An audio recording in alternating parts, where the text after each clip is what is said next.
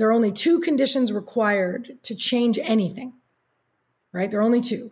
That is a bona fide desire to change. And that desire must be burning inside the person. You really got to want it. And the second thing is you got to be willing to give it what it takes. Hello and welcome to The Melting Pot. I'm your host, Dominic Monkhouse. The Melting Pot is a result of my hunger and curiosity for optimizing business performance, exploring corporate culture, customer addiction, and building high-performing teams. It's full of advice from my guests, entrepreneurs, fellow business authors, and examples from some of my work over the last few years, coaching the CEOs and leadership teams of some amazingly successful tech firms. The Melting Pot is my attempt to synthesize what I've learned along the way, to help you build a highly scalable business and realize the potential of your life's work. If you enjoy the episode, head over to monkhouseandcompany.com/podcast to find today's show notes and more editions of The Melting Pot. While you're there, if you subscribe to the newsletter, you can pick up a copy of my new book, Plan B, How to Scale Your Technology Business Faster and Achieve Plan A. Enjoy. Hello and welcome to The Melting Pot. I'm Dominic Monkhouse, and today we are learning from Gina Mollicone. Gina is a best-selling author and an agent of change. She's written Think or Sink and The Secret of Successful Failing. She's based in Whistler in British Columbia in Canada. And I only met her as a serendipitous impact of COVID. 13th of March 2020, her business went to zero. Until then, what she would do is at any one time, she'd be working with 3 private clients. Maybe she's doing 12 to 15 private clients a year, and she's helping them get what they want. Now, in Gina's words, anything is possible. And there are 2 things that need to be true for that to happen. One is a passionate, a burning desire, not just a I would like, but a desire to see the change, and then a willingness to do whatever is needed, not to do just enough or a bit, but to do enough to see the change through, to do the work. And all of her revenue was linked to discretionary air travel, either for her or for her clients. And so her business goes to zero and there's no way she can now earn any money. She quickly pivots, and the business now, Greatness U, trains coaches like me to be better coaches. So that's how I met Gina last year. And I wanted to get her on the show to talk about change and talk about her model for change, and to talk about some of the things that people might need to do. So we talk a bit about how to build rapport, some of the secrets of building rapport, either in person or face-to-face. We talk about her model for change, and we also talk about one of the things that she did at the beginning when she was a parent. She was struggling with having been good at some things, and now all of a sudden she's not good at being a parent. And what could she do to break out of that box? And for her, it was running a marathon. So we talk about her story there as well. Absolutely fantastic. I never spend time with Gina and find myself not learning new things. So I hope you find our conversation as interesting as I did. Hi there, I'm Gina Mollicone Long. I live in Whistler, Canada. I am the founder of Greatness U. The reason why I get out of bed every morning is to reveal the greatness that is always there. And it's just a matter of tapping into what's present. I've written a couple of best-selling books. The first was called The Secret of Successful Failing, obviously not a book about failure. And the second book was called Think or Sink. And both of those books are basically about people tapping into the resources that they have to get what they want faster and with less effort. And that second book, because we're going to reference a diagram in it. If people want to, if they're not driving their car and they want to go and get it so they can see the diagram, where do they need to go? They can go, we've been giving it away for about a year now on Greatness U, that's the letter U, greatness.com/virtual. There's probably 24 resources on there. And right near the top is a full copy of Think or Sink, the electronic version. And on page 165 of that book, we're going to probably talk a lot about the process of change, because that's my favorite thing to talk about. And I know you love talking about it too. So why change? Like, how do you end up being the change person? You know, I realized that you're either standing still or you're changing. Like there is no, it's one or the other. The only people who don't hit any obstacles are people standing still. And so I realized early on that the only thing in life that never changes is the actual process of change itself. Now, I have a process control background. I was an engineer in my undergraduate. And so process control was my thesis.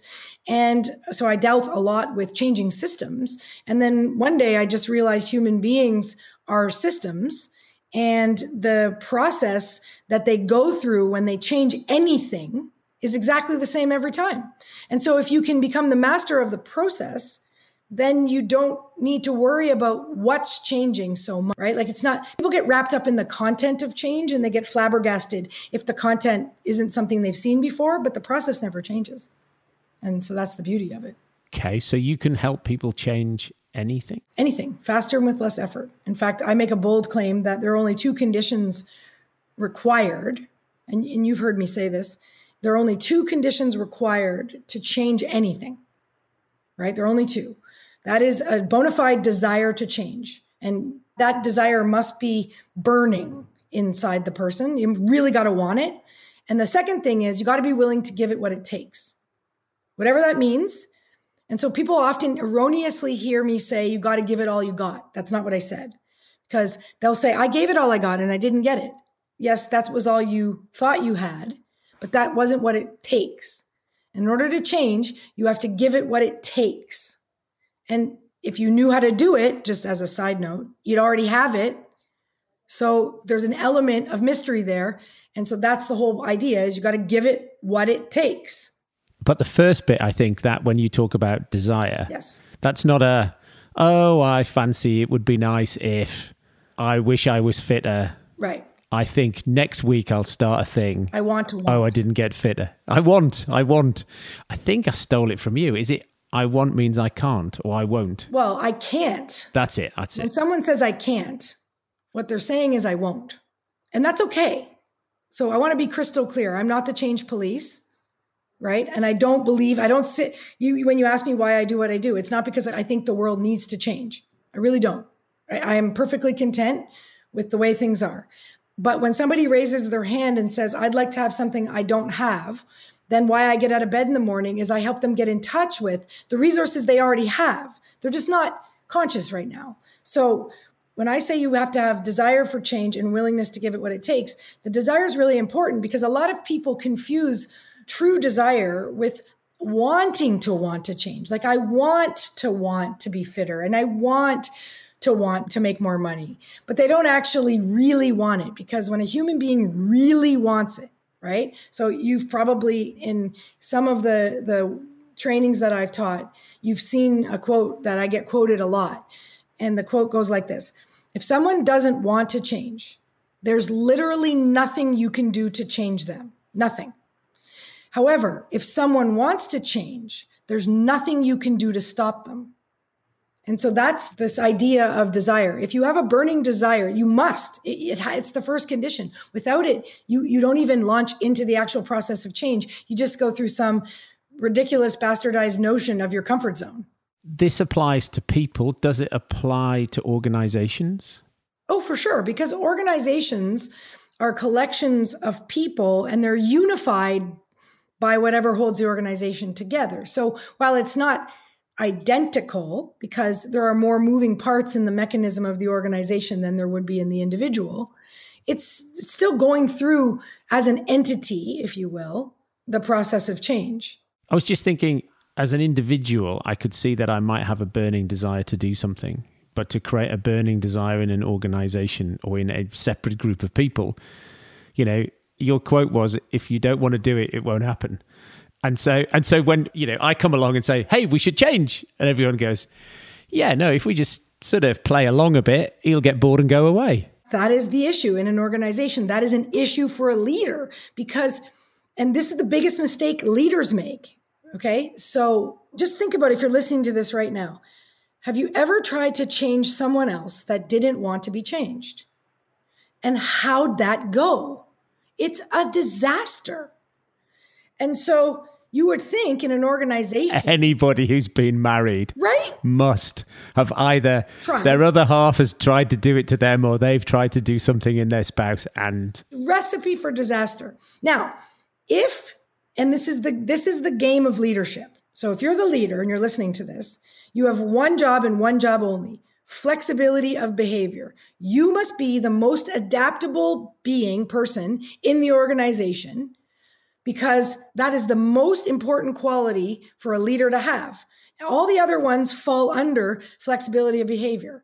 So you have to be able to adapt your communication. You have to be able to adapt your style. You have to be able to adapt your processes. You have to be able to adapt everything, your, air quote, language sometimes, because it's your job to lead. Now, how do you lead people? If you want to change, people try to change people, but if you pump up their desire, then it'll be a smooth ride. So how does a leader pump up desire? Well, there's really only two ways: carrot or stick, right? Like, you either offer some incentive to want to change, like money, vacation, pizza party, whatever, or you offer a penalty for not changing that creates a desire, right? And in that are all the tactics that leaders use or have used. So you could alter the compensation plan. You could give extra vacation. Like, there's a million tactics you could use. But the number one mistake people make is that they think their employees are going to share in their desire because of the vision. And that may be true. And sure, that's a charismatic leader who's leading in a utopian way. But the majority of leaders have people working for them who are just going to work. They literally don't share the same passion and vision for whatever it is that you're doing. That doesn't mean they're not committed, but they're not wired the same way. And so you have to adapt to what you have. And that's tricky for leaders, because they try to force the tactics and they use themselves as the base point, which is a total disaster. What do you mean by that? Well, if your employees, I often hear CEOs say, "Oh, I would just wish my employees were more like I was. I wish they were more like me. I feel like I have to do everything," right? But the thing is, you don't actually wish for that, because if they were more like you, they wouldn't work for you. I wouldn't work for me, right? You'd be working for yourself. They'd be competitors. They'd be out coming up with their own ideas. So there's an element of you're the leader, they're the follower. That's just the default. Like, it's the way it's set up. And so what the leader, I believe, is trying to communicate is, I wish they were easier to, change, to manage. That's what they're saying. Well, if that's the case, and I believe that is what they're saying, then they have to learn how to pump up the desire. And that could be through strong vision, clear values, that kind of stuff, a good compensate, like the right kind of compensation, the right kind of structures. And then the other thing they have to do is they have to hold tight the framework within which you manage or coach people. And that's where most people fail. They don't hold it tight enough.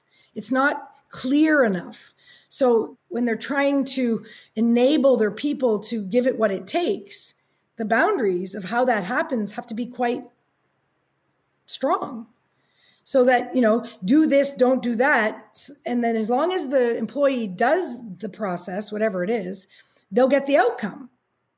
But we give too much leeway, right? We don't, like, when I teach coaches, right? When I'm just teaching coaches about how to be more effective coaches, the most important thing is to keep the client accountable.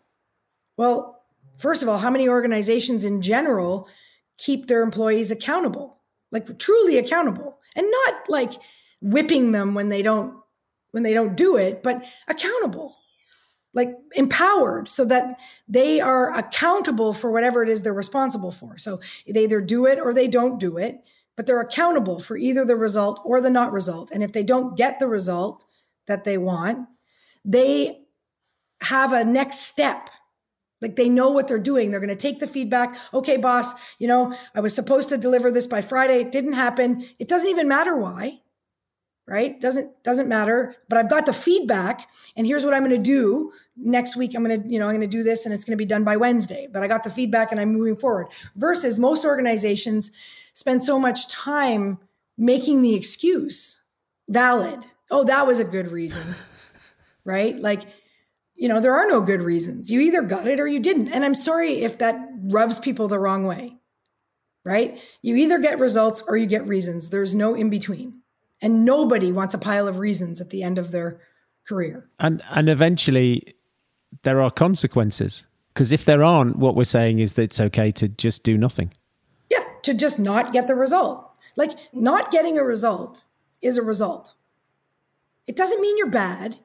The secret of successful failing, I alluded to it when I said who I was. It's not a book about how to fail. It's a book about recognizing that every time you try to adapt a new behavior, create a new behavior, get a new result, do whatever, you're going to fall down. And it's about as significant as a baby who's learning to walk is going to fall down, right? So babies who are learning to walk fall down all the time, but they don't sit there and wallow in the fall. They just get up and they try again. Somewhere along the line, right? Adults become so terrified of falling down in an attempt to run faster, jump higher, or whatever, that they don't even move. They've wrapped this stigma around failure. Failure is very unemotional. Failure means you didn't get what you wanted your way. That's it. It doesn't mean you're a loser. It doesn't mean you're never going to get it. It doesn't mean you don't deserve it. It doesn't mean any of that. It just means that the sequence you tried to put together bombed. And so you got to try a different sequence. That's it, literally. And the sooner you take the feedback from the failed attempt, right? Because the attempt will have in it a lesson. The sooner you incorporate that feedback into the system, the faster you can adjust. So this comes from my engineering background. That's how you manage systems in giant factories. You don't wait 3 hours to measure the temperature and then beat the shit out of the machine because the temperature is 5 degrees lower than it should be, and then have a staff meeting, what are we going to do about this low temperature? You measure the temperature as quickly as you can, you adjust the machinery as quickly as it can, and you bring the temperature back up to its set point, however, as quickly as it can. That's it. And the faster you can do that in a factory means the less it will break down, right? So it's the same in the human system. The faster you can get the feedback from the system, you feed it back into the system, you adjust the system. Somebody wrote a book once called Fail Faster or something like that. Brilliant. Yeah. Just get to the performance point as quickly as you can, measure it. Yes, no, take the feedback and do it again. And by the time you've done 1,000 trials, somebody else will still be grappling with resisting the fact that it's not going to work the first time. And that's flexibility of behavior. And so that flexibility of behavior is required by the leader and required by the whole organization. Well, honestly, and I know people layer their organizations differently, and I totally appreciate that. And a lot of people promote people based on how long they've been with the company. And while that's a thing that people do, I don't think it's a very smart thing, because you should be moving people through the organization based on the level of complexity of thinking that they can manage. The more flexible they are, the more adaptable they are, the more valuable they are, because life is not a straight line. So the leader needs to be the most flexible. And I'll use a totally off context analogy. Let's say you were the leader of a multinational organization and that had, 17 languages spoken around the world. In order to be the best possible leader, you should probably know how to converse in 17 languages. Otherwise, you lose touch with your employees and they become more flexible than you do. Now, I'm not saying people should go out and learn 17 languages, but the point is humans are that different. And the only way to be the best leader possible is to appear like a chameleon almost to all of them so that they think you are like them no matter what. When we're talking about the mechanistic model called neurolinguistic programming, would be the process of rapport. People think that rapport is like a God-given gift, but it's not. It's a skill. It's taught. You can learn it and you can become good at it. And the whole point of it is so that each person you interact with believes you are exactly like them. Because when that happens, then you get more done faster with less effort because you're not struggling against the differences. Yes. Well, because people say, I hear them say, people buy from people they like. And I say, no. People buy from people that they think are like them. Precisely. Right? Because people like themselves and win friends and influence people. Nobody gives a shit about you. They only care about themselves. I am paraphrasing that book slightly. Totally. So drop your ego, become like them. Because you originally asked me, should everybody be flexible? Sure, in an ideal world, wouldn't that be great? But the truth is they're not going to be. Sorry. The reason why you are the leader is because you are the most functional in the organization. You should be. But to expect your employees to be able to do that without any other reason except that you hope that they will is kind of naive, because they haven't developed in the same way that you have. Some will be, and they're worth their weight in gold. How do you hire for that flexibility? What are you looking for? Because I'm often looking for curiosity, and is that the same thing? So curiosity would be a precursor to desire, right? So in curiosity would be a great quality to look for, because the person is literally looking around going, what's next? What else? What is that all about? I say these two conditions, desire and willingness, right? One of the indicators of desire is this innate questioning. Like you're questioning what you don't know, right? So you realize, oh my God, there's this whole wide world and there's all these things I don't know how to do, but I want to do them. And how do I get started? What's the next step? When you ask questions, it's indicative that desire is present. It's sort of in that analogy of a baby learning to walk. When you start to see your baby pulling itself up on the furniture, that's a precursor to walking. It means they want to start moving around on two legs, but they can't yet, right? So if they let go of the couch, they're going to fall right back on their bum. What you don't see is a 1-day-old baby pulling themselves up on the furniture. You don't see a newborn baby trying to pull themselves up on the furniture because they're not ready to change. They're not neurologically prepared yet. And until they're ready, there's no desire, okay? So when the baby starts pulling itself up on the furniture, that means they're ready. Their legs are strong enough. They can support their weight. Their head isn't going to fall off their body anymore, things like that. And so it means they're ready. But what you notice is just because it means they're ready doesn't mean they can walk. So in an organization, what you want are people who want something more. They really do. They want more money. They want a promotion. They're ambitious. They're curious. They want to innovate. They want to make a difference. Whatever the values are of the organization, they want. But they might not know how yet. And so the job of each layer of management is to provide the structure. Oh, you want to make an advertisement for our product. You want to make a great one. You want to win a Soapy award, whatever, an award. Okay, great. Okay, here's how we make good advertisements in our company. This is the process. These are, step 1, step 2, step 3, step 4. Then the employee's got to be willing to follow the steps. And as long as they're willing to do what it takes, they're going to be able to produce it. They're going to get their result. But the higher up you go in an organization, the more your job is to make sure that people want whatever it is you're doing. So clear vision, clear values, all of that work at the highest chunk levels. That's got to be clear, and it's got to be congruent. So you got to walk the talk. And then each layer, and this is, a lot of the work of the types of coaching that you do is those processes have to be there and they have to be easy to follow, right? They have to be linear and take out all the floof. As long as people do the work, right? You sort of marry each side of the brain. They got the heart, they got the brain, they do the work, they'll get the result. And if they don't get the result, then they'll have a clear measurement, right? Some sort of dashboard or something will tell them where they fell down. And then they'll have the feedback. They'll incorporate that back into the next iteration, and then they'll have the result. It's simple, but it's not easy because it requires this sort of iterative constantly, and you have to adapt, right? So, the theme of the last year has been like, how quickly can you adapt? In a face-to-face, non-COVID world, how do you teach people to develop rapport? And then when there's no face-to-face and it's just on Zoom, how is that different? Right. So it's slightly different, but it's not totally different. So rapport is a process of matching and mirroring, right? So that's fancy talk for copying, right? Mimicking. So rapport is a connection. So when I'm in rapport with you, I'm connected, right? If I'm not in rapport with you, there's this invisible barrier between us. Get it?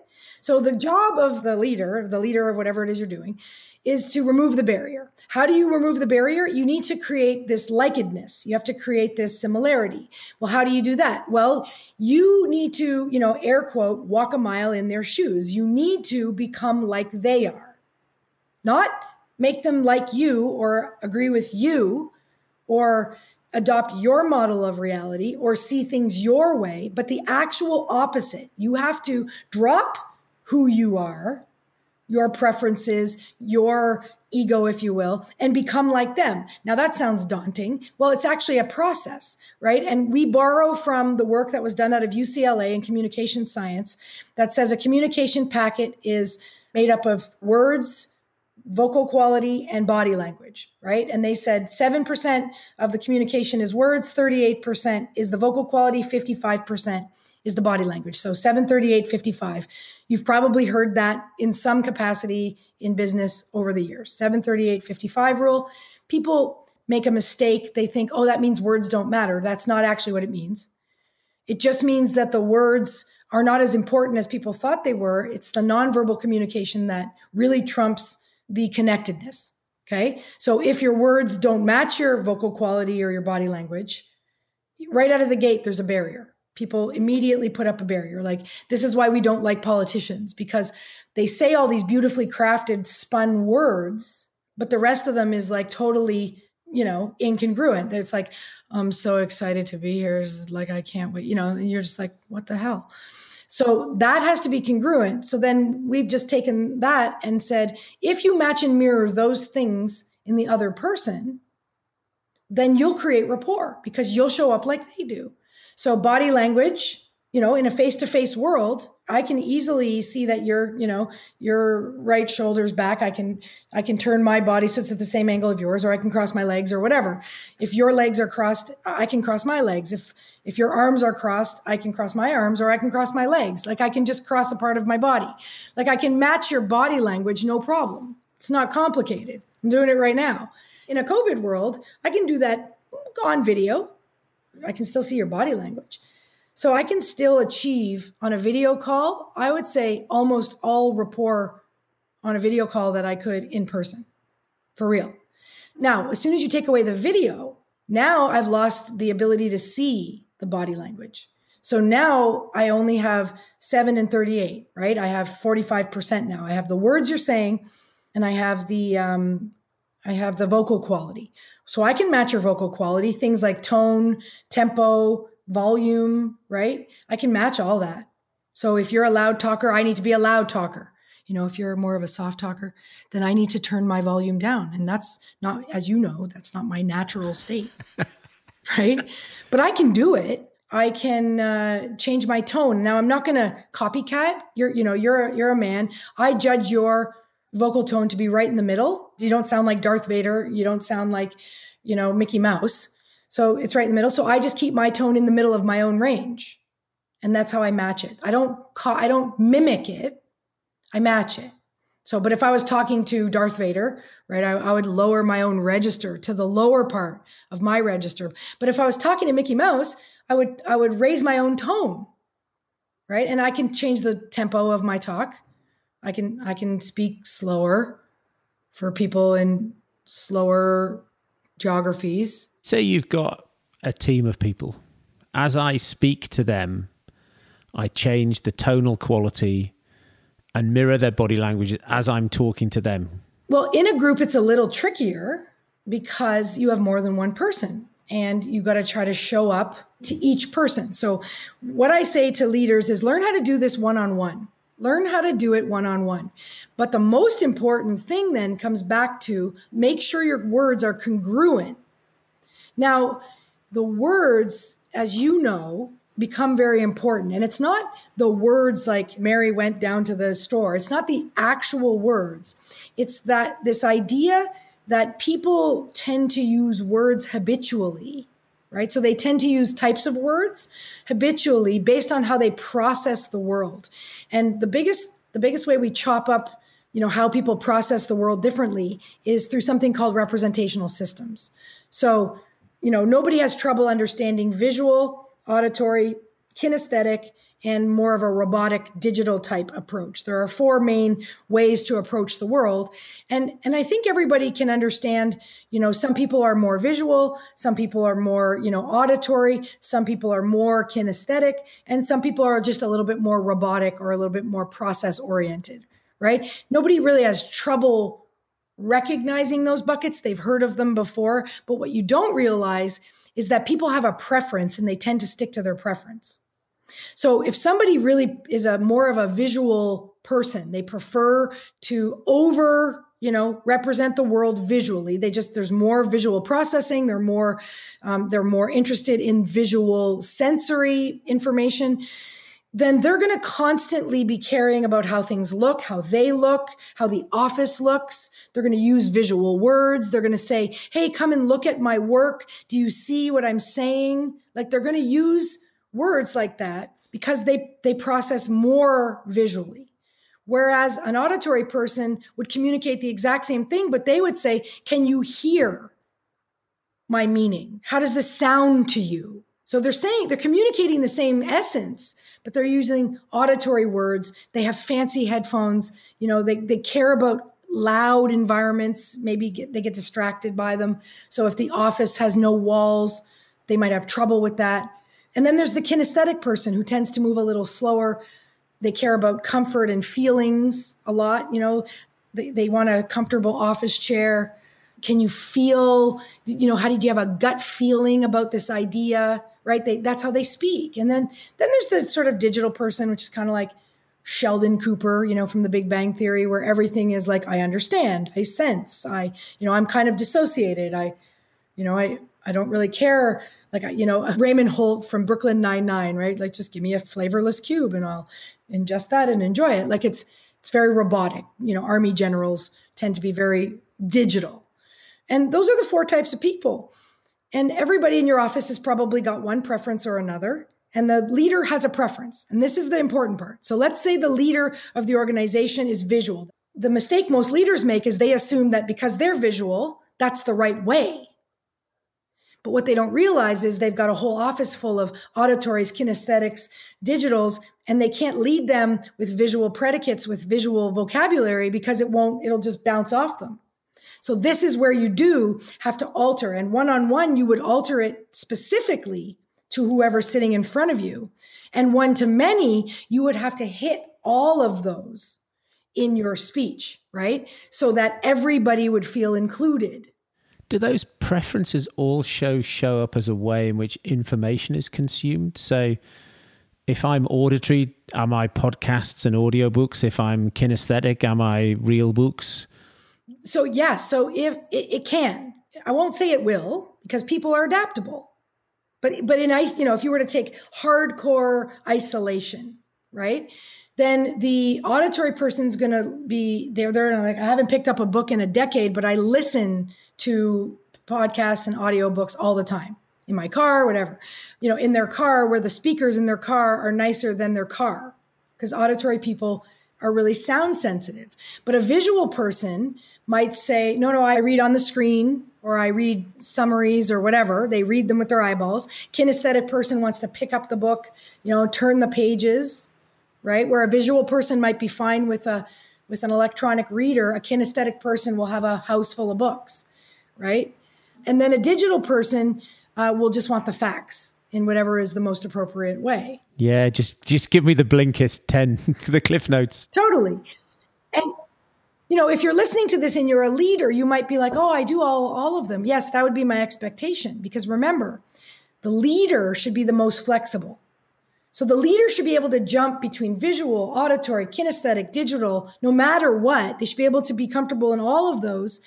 And it should be the circumstances that dictate which one they're doing.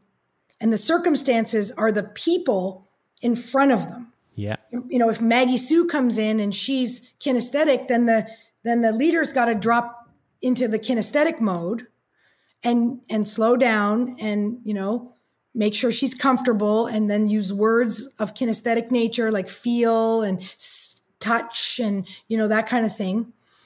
And then if Paul comes in, 10 minutes later for his meeting, and Paul's an auditory, you got to switch, close the door so it's quiet, vary your vocal qualities to match his, use auditory preferences like predicates, like, does this sound like something you can, work on, or blah, blah, blah.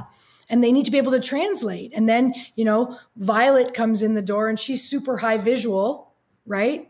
And so, you want to for when Violet comes in, you got to make sure something as simple as your desk's not a disaster, because that's going to distract a visual person, right? And so you got to be able to adapt and be like whoever walks through the room. And then what happens is these 3 employees go down to the water cooler and they're just chit-chatting and while they're getting their water for the day. And they go, man, I love our boss. He or she exactly, I feel like she knows me. She's exactly like I am. And the other person goes, I know you mean. And meanwhile, what they don't realize is they're 3 totally different people. But the boss shows up, in this connected way. And this is just one, we've just spent however long we've spent talking about one aspect of one component of communication, right? Vis-a-vis flexibility of behavior, right? So when I say flexibility of behavior, you need to be able to touch your toes. I mean, the leader needs to be able to read the environment and adapt. And what we just talked about was specifically reading people to be able to lead them more effectively, or to sell to them if you're in sales, because that's the same thing. It's the exact same thing. And just so we're clear, every time you open your mouth and communicate with another human, you're selling.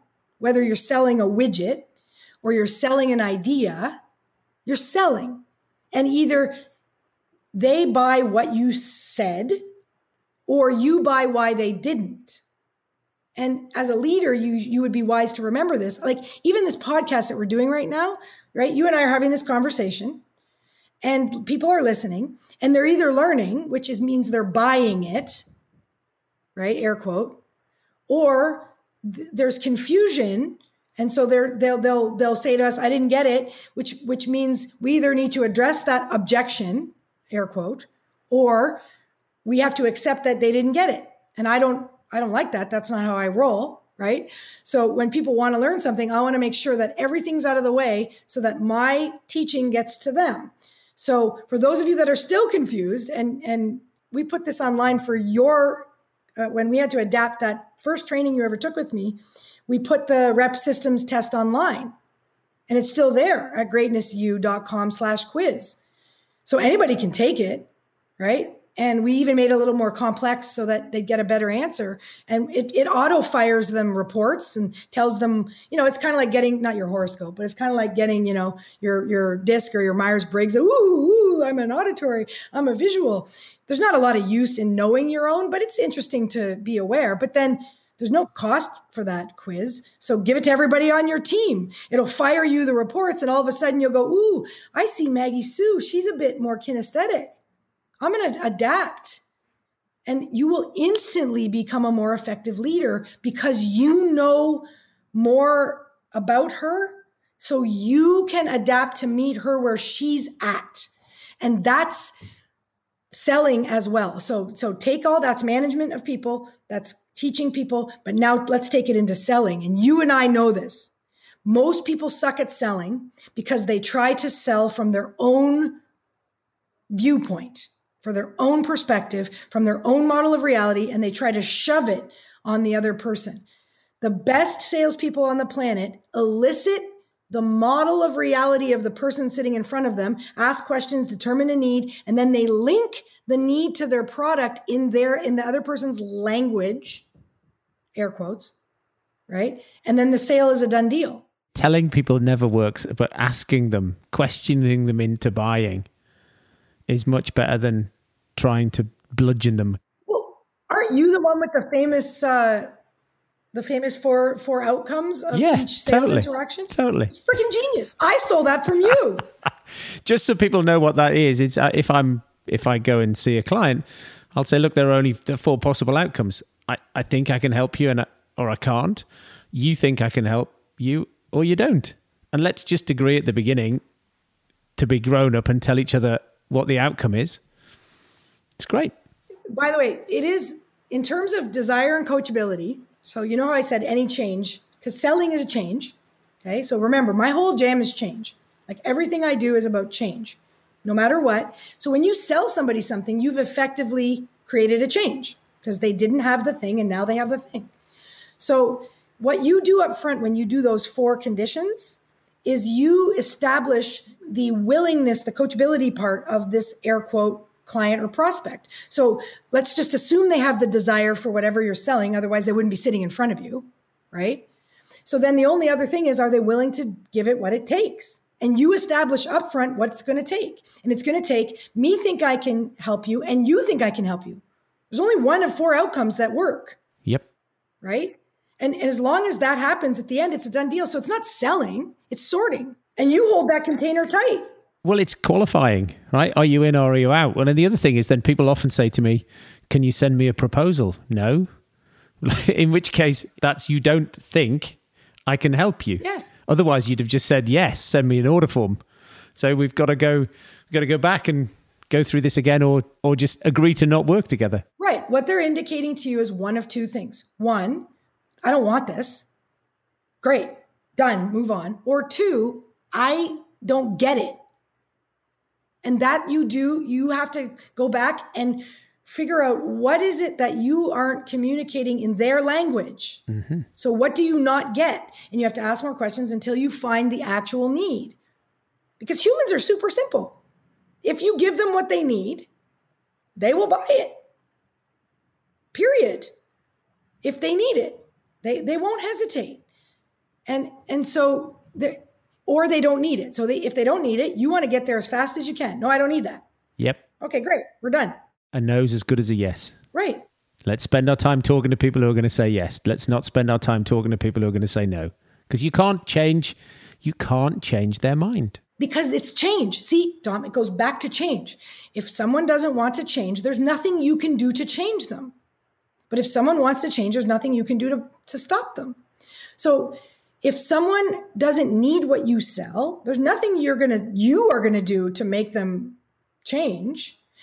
But if they want what you sell, you're not going to be able to stop them.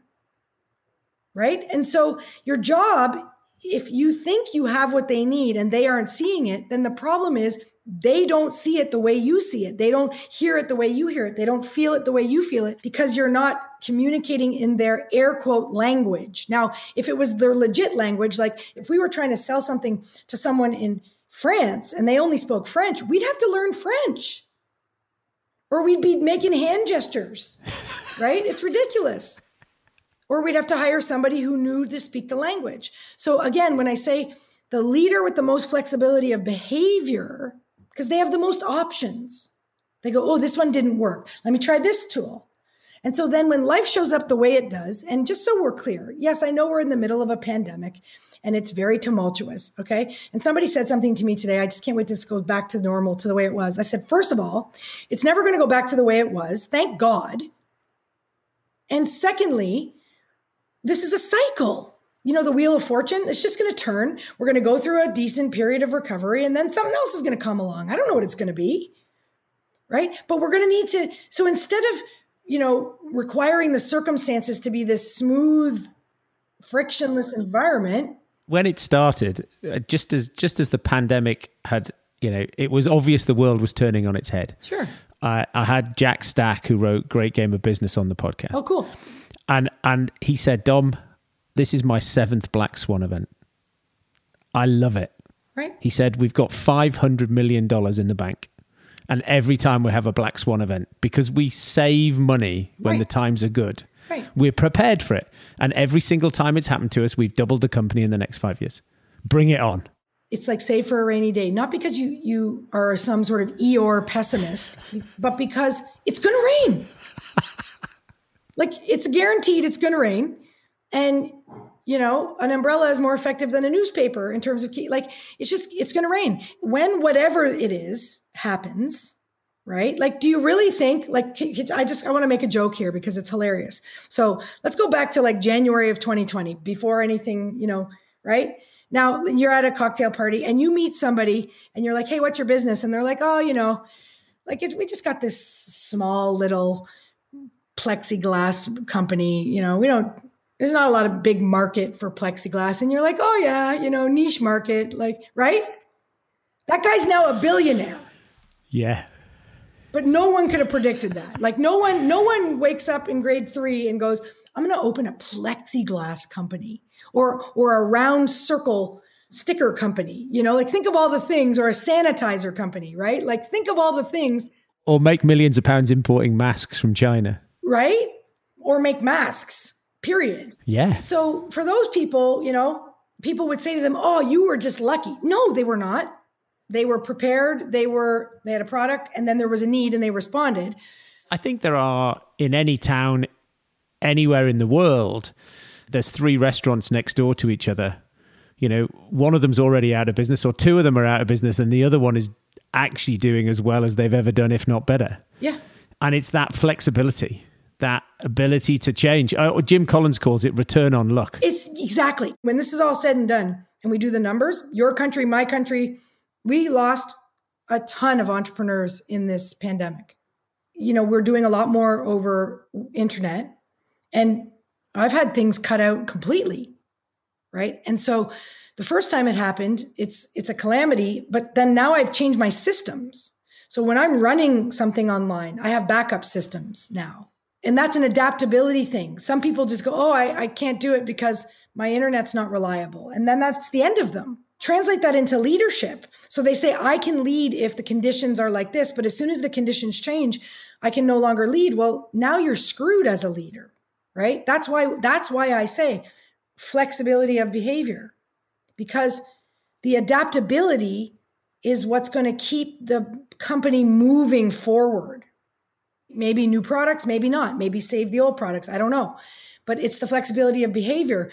It translates in the operations of the company, but also in the management of the people, in the leadership of the leader, right? That adaptability has to be there every single time. And otherwise they're not effective. And you were talking earlier when you were using the example of a baby learning to walk. It's also that rapid cadence and feedback system. Well, think of a baby learning to walk. There's really not a lot of, pride invested in the failure. And this is the other mistake leaders make. So even if you give up this stigma around failure, so you fall down, you get up, you run, okay?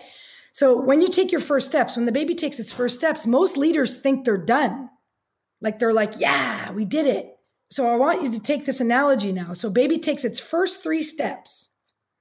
So you're going to pick it up and take it down to the corner of, Main and, First, whatever is the most busy corner in your town, and send them on their way. You would never do that.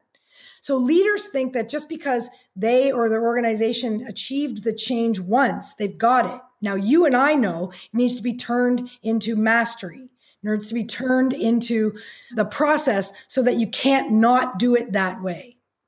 And that's what makes a company scalable, because the processes are failure proof. Yeah. Get it? So the vision's clear, the values are clear, all of that is buttoned down, the desire is there, and then the willingness is managed through the processes. The processes are created because you figure out how to do it successfully, and then you figure out how to replicate that or scale that so that every time you go through it, it produces the same outcome. That's mastery. Well, it's interesting because that reminds me of a video of yours that I watched, which was you talking about running the marathon and why you wanted to run the marathon, because it then gave you, because you'd overcome something, it then gave you the confidence to overcome anything. Right. So that's called like an inductive change, right? If I do one thing, then I can do anything. And so in the category that I was trying to break free from was that I was struggling as a new mom. It was impossible. And, overachievers. And I'm sure that if you've got parents listening who are leaders, who are parents, their business is easy compared to parenting, right? And so there I was, used to being good at things, used to getting what I wanted, used to, things coming easy to me. And then there are, these 2 babies, and I'm like, I can't do this. And so I got trapped in this thinking that it was impossible to be good at.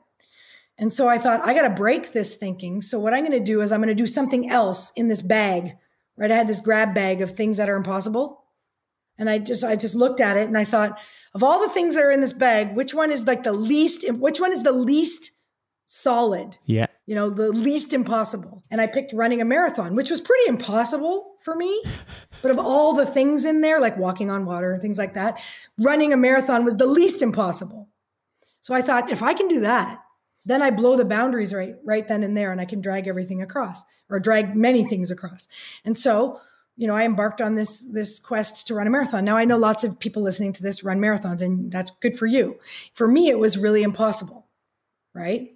And yet, when I did it, when I pushed through, and this is where I came up with being willing to give it what it takes. So in the marathon, I hit the wall around 19 miles, because there were 7 miles left in the marathon when I hit the wall.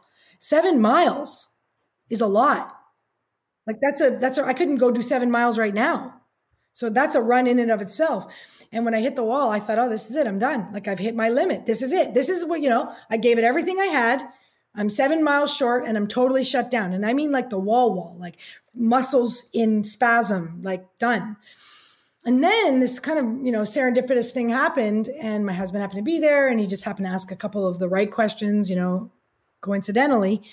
And they were just benign, like, why is so-and-so's name on your shirt? Because I was raising money for a cause greater than myself, And he started just bringing that into consciousness, I think because he was uncomfortable, because I was, falling apart. And so he was just kind of commentating. And then it dawned on me that all these people gave me all this money for this charity thinking I could do this.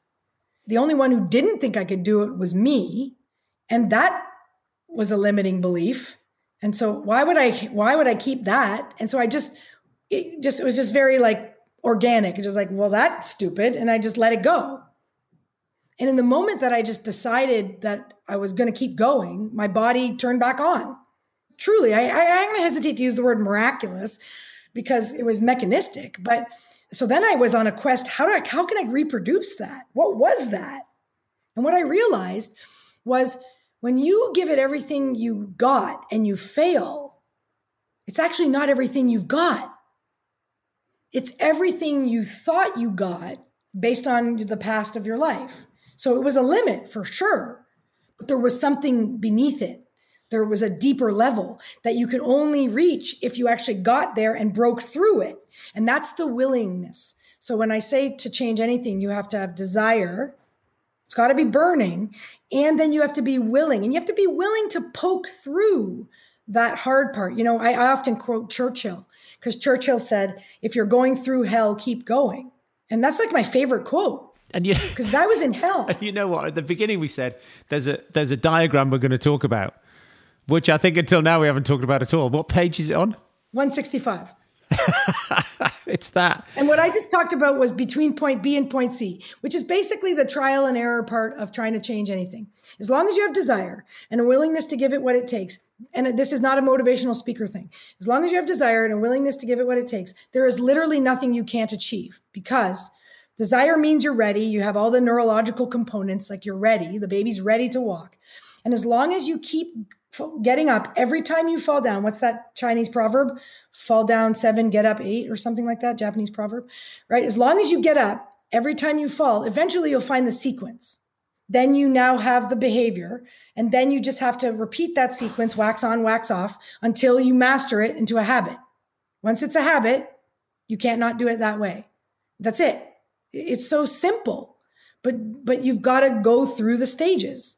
Right. And then I altered the diagram just a tiny bit from when I wrote the book a million years ago. The new level, instead of calling it A', I'm now calling it Acme, like Roadrunner, like Acme, because Acme is the Greek word for highest point. And so that's the highest point you can operate at. That's the peak performance, the acme of your performance. And then I cleverly organized all of the work we were doing with all these mechanistic models and viewpoints of how to help humans get what they want faster and with less effort. And I used the acronym ACME, right? So everything we do is accelerated change mechanisms of excellence. That's it. Everything. And all it is it's teaching people the processes that enable them to get what they want faster and with less effort, whatever it is, right? And it doesn't matter in an organization, like you said at the beginning of this call, it could be one person trying to achieve one thing or an organization trying to achieve a group goal.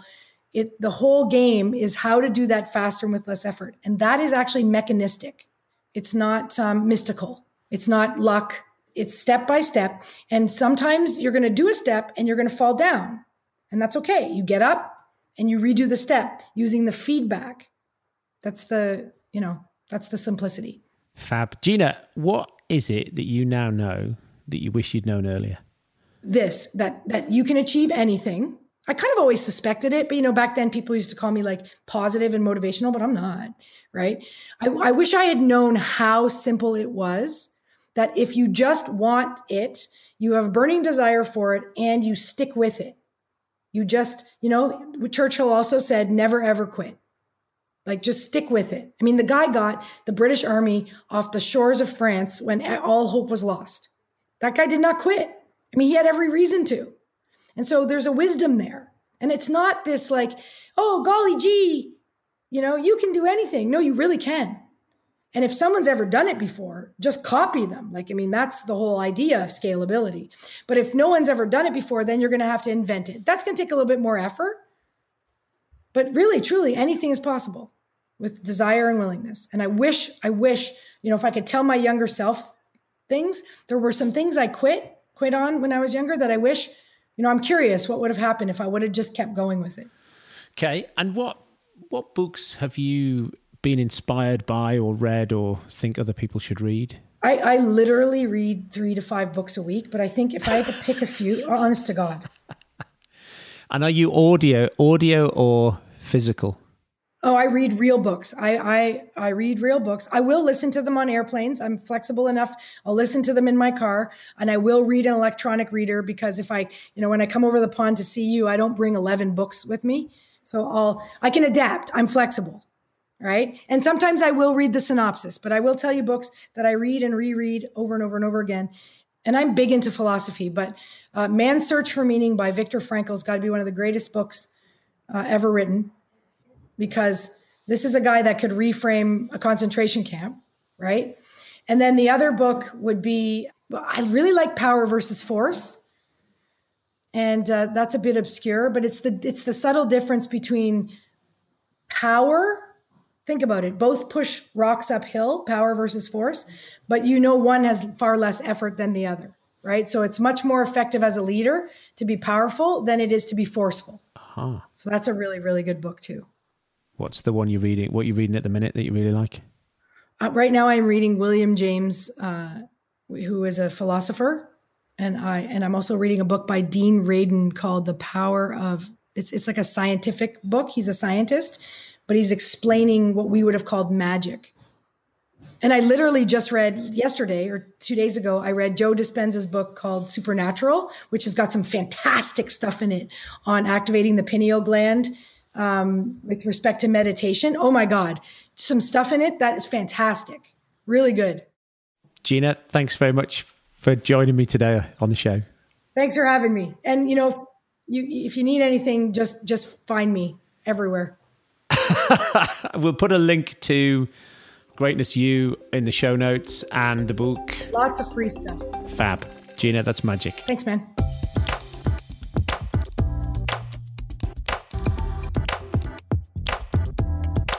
Thank you for listening. I hope you enjoyed that as much as I did. If you'd be kind enough to leave a review, it will really help other like-minded entrepreneurs find this podcast and grow our community.